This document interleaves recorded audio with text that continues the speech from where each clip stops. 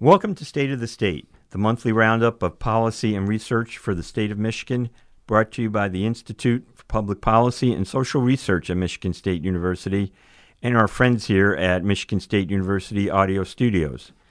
I'm Arnold Weinfeld, Associate Director for the Institute. Joining me, as always, are our co-hosts, Institute Director Dr. Matt Grossman and economist Dr. Charlie Ballard. Well, Matt and Charlie, I think today we get to talk a bit about the juxtaposition between what's going on in the federal government and what's going on in the state government. Governor Whitmer gave her State of the State speech this week, and the legislature is yesterday threw money around like it's coming out of trees. So let's start with the congressional political circus, which, of course, started with the anointment of a new speaker after 14, 15 votes. Do we remember how many that was?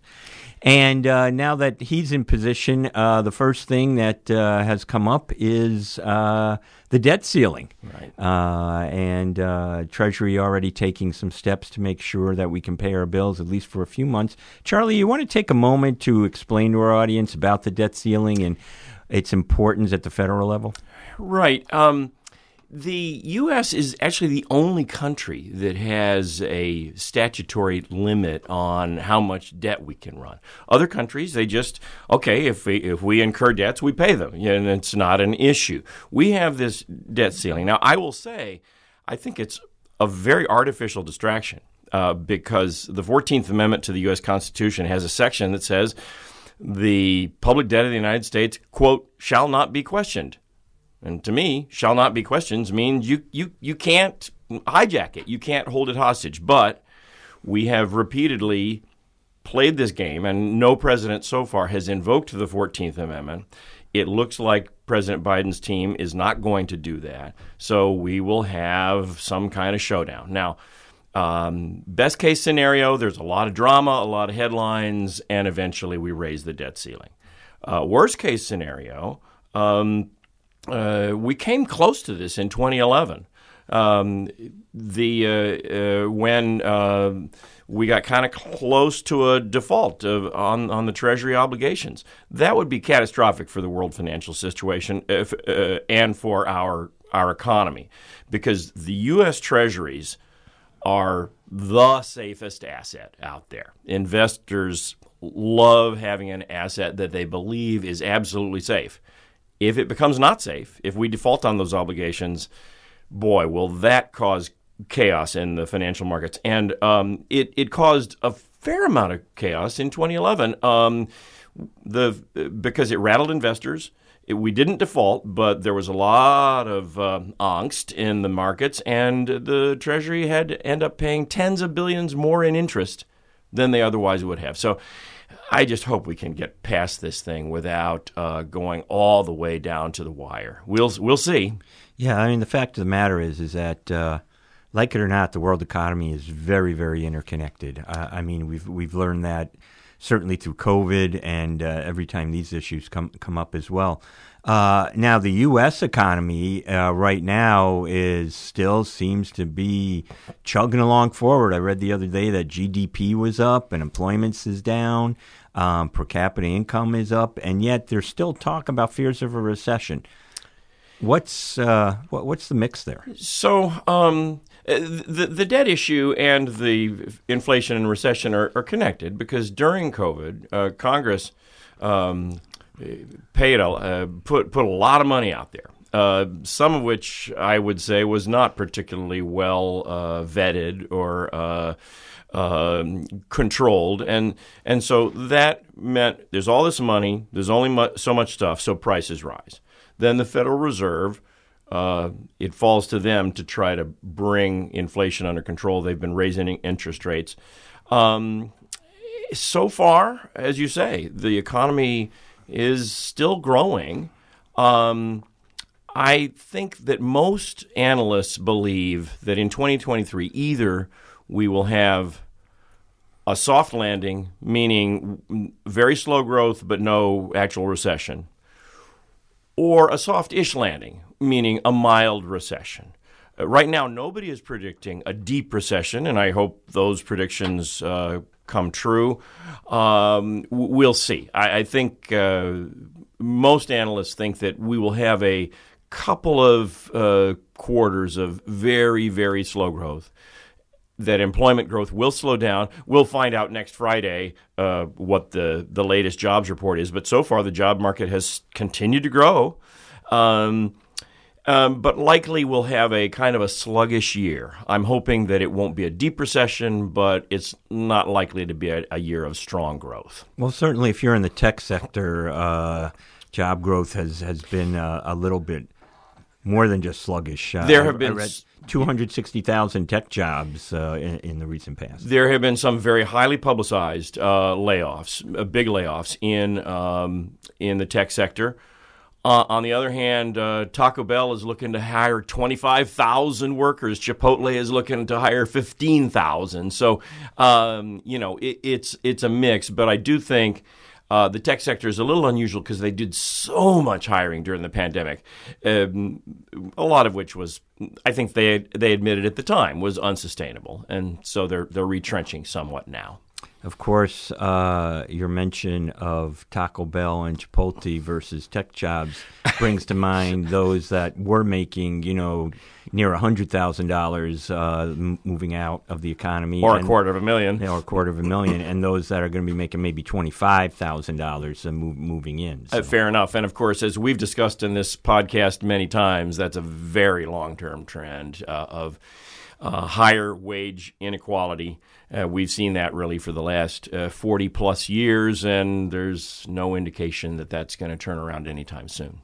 The discussion about the debt limit, even if they come to some agreement in the near future, what impact might that have on the economy moving forward? Is that going to even the notion of the United States defaulting on its debt limit, or the issues of cutting Social Security, which it seems like Kevin McCarthy had a bargain with his conservative caucus, conservative wing on.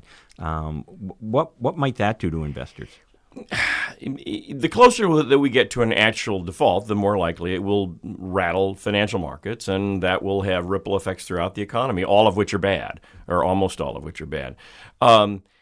The cadre of the most strident Republicans in Congress, they don't have the votes to rip the guts out of Social Security. They don't have the votes to rip the guts out of Medicare. In fact, in a typical recent year, Social Security, Medicare, Medicaid, interest on the national debt, veterans programs, and defense are about 5 out of every $6 that the federal government spends. So, and the interest on the national debt might not be popular, but you got to pay it. The others, Social Security, is it popular? Tell me. It is wildly popular. Any member of Congress who votes to rip up Social Security, they should be getting ready to sell their house in January of 2025. I think that we're probably going to have a lot of drama. I think we're less likely to have a whole lot of substantive change. I will say, however, that, although I say that the debt ceiling is unnecessary drama, it is still true that we got to get our deficit and our debts under control. We can't continue to run multi-trillion-dollar deficits indefinitely. Sooner or later, we will have a currency crisis if we do that. So we have to do it, but I think we need to do it instead of with one group in Congress holding the rest of them hostage. Do it the old-fashioned hard way, which is people meet in a room. It's messy. It takes courage and compromise. But we did it from 97 to 2000. We balanced our budget 4 years in a row. It can be done. I don't say it's easy, but it needs to be done. And we, the people, deserve no less than our elected leaders to just roll up their sleeves and do the tough work.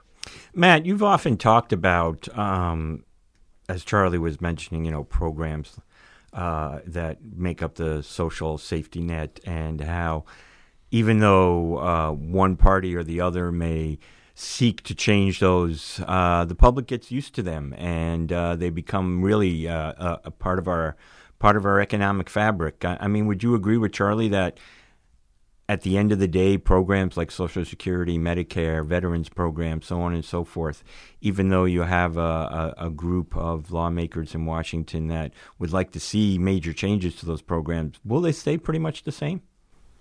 Well, certainly we tend not to see repeals of major popular programs, and when we see any changes, they tend to be paired with expansions in other areas.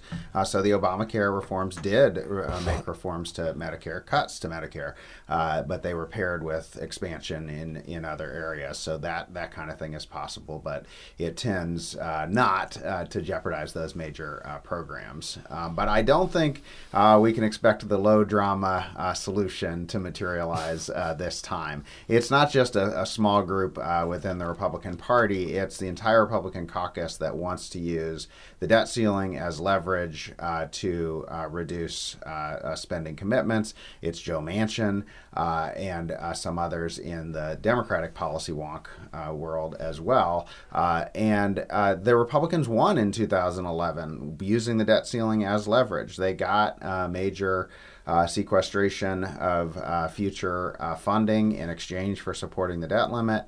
They lost in 2013. Remember, Ted Cruz tried to defund Obamacare, but they had a government shutdown a couple weeks before the debt ceiling, so that helped kind of allow them to go forward with it, but then relent when it wasn't working before the debt ceiling. But the parties have learned alternate lessons from those two episodes. The Democrats have learned never to let 2011 happen again, and the Republicans have learned never to let 2013 happen again. And that is not a recipe for an easy solution. If I had to guess, I would say there will be cuts to domestic discretionary spending, or at least some commission that is supposed to propose them and get them on a fast track, because that is sort of the only kind of odd man out from that 70% of the budget that the parties might have some agreement to rein in. Is it possible that we might see more of a block grant system to the states reemerge, and that each state gets a chunk of money for those kinds of programs and then decides how to spend it? Might that be a way out of this? Well, frankly, the states do not need money. One of the things that the large pandemic spending did was to send a lot of federal money to the states, and they are all still dealing with having all of that additional money to allocate today. One of the Republican solutions proposed is to actually pare back some of the unspent pandemic relief funding. So that's another potential way out, where the parties could say, we are making an agreement not to spend the things that haven't been spent yet from a year ago. But I don't know that you're going to see, any major reforms to these programs. Certainly, no big block granting of Medicare, Social Security, these big components of the budget. Well, let's talk about the states for a second. Here in Michigan, the governor just gave her State of the State speech. You were talking about states having money. We did a forum last week at IPSR where Rob Schneider of the Citizens Research Council noted that overall Michigan has a $9 billion surplus. $6 billion of it is ARPA funds, as you noted. That might get clawed back. But $3 billion of it alone is general fund surplus that we thought at the beginning of the pandemic things were just going to, crash and we'd have no money. And as we come out of the pandemic, we've got a $3 billion surplus. Let's talk about the State of the State speech first. Anything new that Governor Whitmer proposed in her State of the State speech? And how does that match up with what you're seeing in other states? Well, you can definitely tell that the state has a lot of money, and obviously the Republicans did not expect to lose control of the legislature because they left $9 billion for the Democrats to allocate. And the speech showed that means you can promise everything to everyone at this point. You can have tax cuts, you can have spending increases, and I've never seen accountants act like they are now, which is to say, sure, you can do that, sure, you can do that, and you can do that too. Overall income tax cut, sure. Pension tax tax cut? Sure. Earned income tax credit expansion? Sure. Spending increases in childcare? Sure. Eventually, we will run out of money, but there's such a large amount now that there is, appetite to increase, our allocations and to allocate them to tax cuts. There were some proposals for universal pre-K, which need a lot of details to come. There were some social issue proposals, but a lot of it was the same things that were proposed in the campaign and last year. It's just now everyone who hears them says, well, that actually has a chance to be enacted because there's a Democratic legislature for the first time in 40 years. So similar proposals, but with more of a chance to move forward because you got unified government and a lot of money. Let's talk about a lot of money. Just last night, the legislature approved a $1.1 billion supplemental that's going to go largely for economic development to the MEDC and for specific projects. At the same time, you noted they approved tax cuts. I guess what they're calling now the Working Families Tax Cut, which is an expansion of the Earned Income Tax Credit, which has been argued for many years by many on both sides of the aisle. But they also finally passed a repeal of the retirement tax that Democrats have been promised as well. So what more do you think? And we've also got talk of an income tax rollback because we've got too much money. And as you note, we're spending money on programs. We have economists saying that maybe these surpluses are going to last through 2026. But certainly, as you noted, it does beg the question of sustainability moving forward if we put these in together. What more do you think we'll see out of this Democratic legislature? Well, first, these are major changes, and they're major reversals of policy that was enacted just a decade ago on both the pension tax and changing the earned income tax credit. And it is kind of amusing that a new Democratic legislature, one of its first big acts is actually likely to be letting an across-the-board income tax decline go through because there's an automatic trigger built into prior agreements, and Democrats don't want to be caught passing something to say, no, we don't want that tax cut to go forward. So that's quite a bit on the table already. There was a conspicuous lack of mention of right-to-work repeal in the State of the State speech, which could either tell you that Democrats are being politically smart and putting those things on the table that they think are less controversial to start before they get to the things that will cause major conflict. Or it could be a sign that maybe the votes aren't quite as lined up as others believe. We'll just have to wait and see. Gun safety was something else that was mentioned.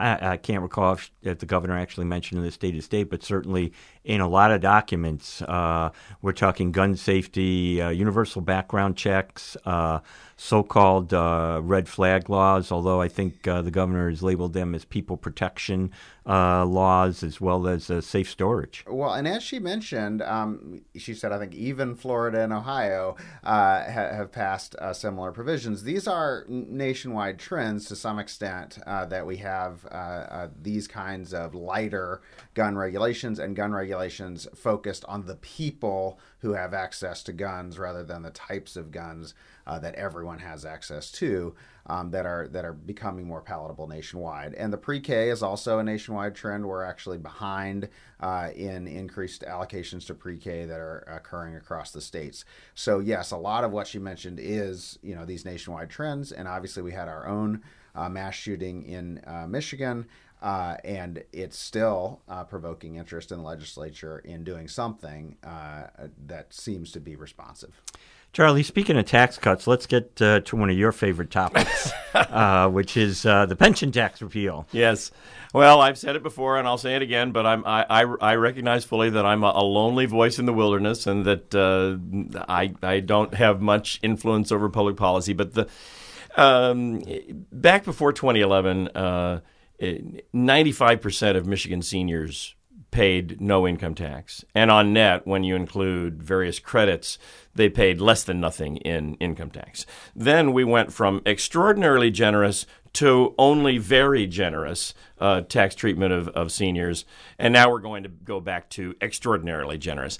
And I've always spoken against that. I think I'm even more. My complaint is even more valid now that I am actually retired and that I am receiving retirement income, which would be taxed under the old system and won't be taxed, or at least not much, under the new system.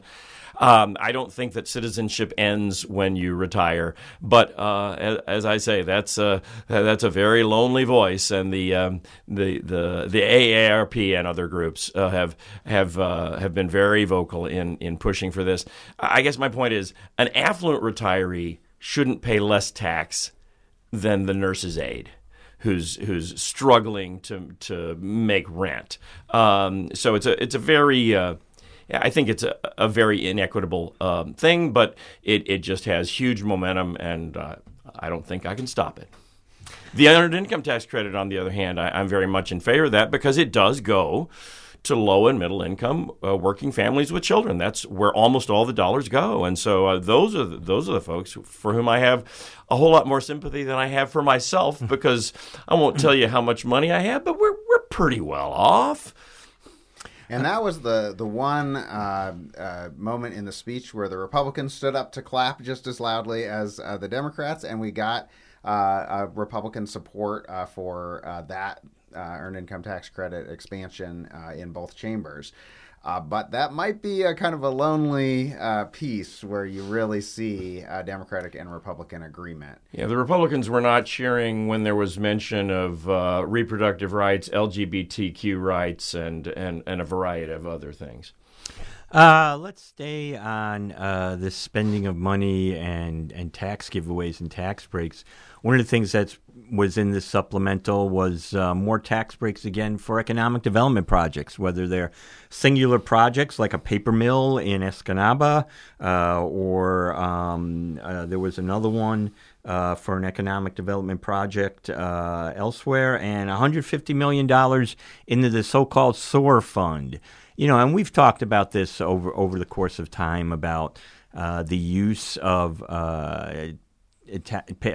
taxpayer dollars as incentives for economic development projects. Very little in the way of research that they actually help to draw in projects, but yet if we were to end it, it's kind of like mutual assured destruction. Matt, any thoughts? I mean, you've dove into this topic quite a bit yourself.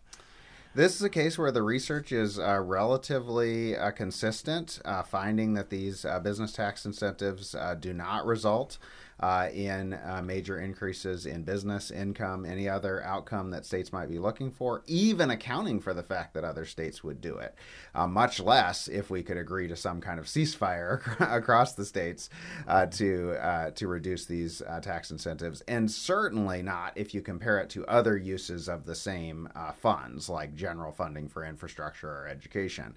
So these, or tax cuts. So this is a case where the experts are in agreement, and the politicians said, no thanks, we'll go along with our traditional approach, because they like to be there at the ribbon cutting and like to be able to take credit for these projects. It's always amused at me that this occurs often just a couple weeks later. You know, we pass a major set of tax incentives for GM.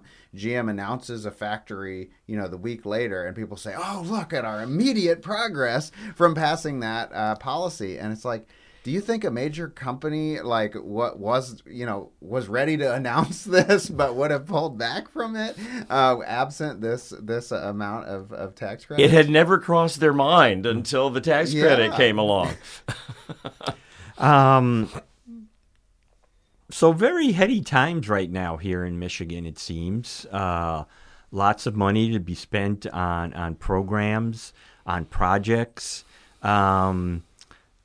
Any thoughts about the next 6 months to a year? I mean, is this Democratic administration, this Democratic legislature going to continue to benefit from the state being awash in money as compared to some of the other tougher subjects that you mentioned, Matt, such as right to work or gun safety? What do we think? What road do we think they're going to take? Well, it was a fairly partisan set of proposals that were put forward.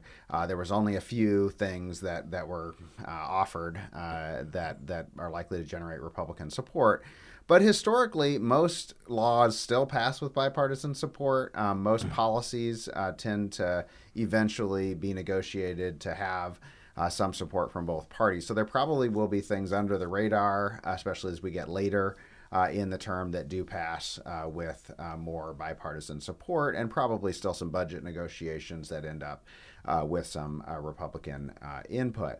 But definitely it's partly just about economic times. So, the research on State of the State addresses shows that governors almost always propose spending increases, Republican or Democrat. They get about 80% of what they ask for in those State of the State addresses.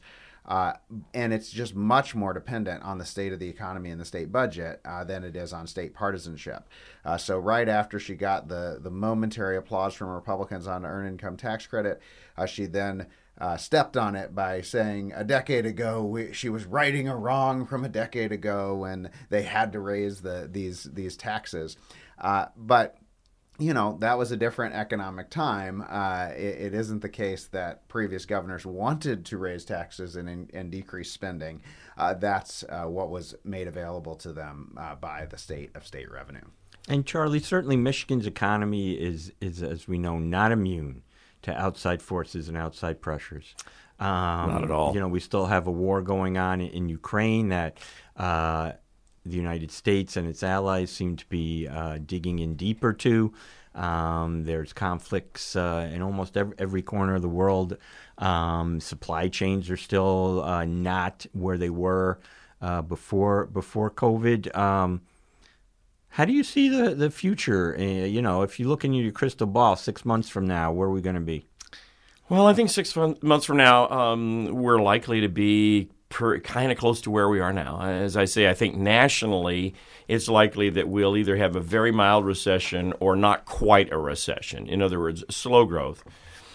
Because Michigan, even after all the shrinkage of the automobile sector, even after all that shrinkage, we still are more heavily dependent upon durable goods manufacturing than the average state. And durable goods mean bigger ups and downs of the economy, because you can put off buying a car, you can't put off buying groceries. So it's likely to be, not a great time, not a horrible time. I keep, instead of looking at the next 6 months, just looking at the really big picture. For better or worse, Michigan prospered in the middle of the 20th century phenomenally with the manufacturing-based economy. That has shrunk, and we haven't done as much as some other places to replace it with high-tech, high-skill stuff. And so in 2021, which is the last year for which we have the data, we slipped a couple of notches to 34th among the 50 states in per capita personal income. And we've been in the 30s for the last more than decade. And I would love to see us skyrocket in the rankings, but that's unlikely as long as we're notably below the national average in terms of the educational attainment of our working population. So I think we're, muddling along, doing okay, but gangbusters growth is not something that I am anticipating. I wish I were, but I don't think so. And we're moving in the wrong direction on that education front. New data showed that during the pandemic, there was about a 10 to 15% decline in Michigan high school graduates going on to colleges, primarily in community colleges, and we haven't recovered. Right. So we're still having fewer people go to college. Lots of other states have that problem, but that's scant comfort to me. Yeah. Well, certainly, despite the heady times on the dollar side, there are certainly some issues to work on to ensure economic growth into the future, as well as hopefully population growth. Any other thoughts as we close the show? Always a pleasure to have this discussion. Well, since we're entering Valentine's season, I'll end on a stat I saw this morning in the Washington Post, which is that people who are born in Michigan are more likely to marry other people born in Michigan than that same pairing for any other state. Is that right? And one of the reasons is the bad news that we know, which is that there aren't a lot of people coming into Michigan from other states. But I think one of the other reasons is the good news that we don't tout as much, which is actually that our young people tend to stay in the state rather than leave for elsewhere. So I think all of us were born outside of Michigan, so we're the exceptions here. But Michigan has a lot of people who are born and stay and love here. Well, it's great to know that Michigan is the nation's center for romance, and that'll make me feel good as we move into the Valentine's season. And I think that's a good way to close this month's show. Again, my thanks to Russ White and the staff here at MSU Audio Studios for their support of this program. Charlie and Matt, always a pleasure. And to our audience, join us again next month on State of the State.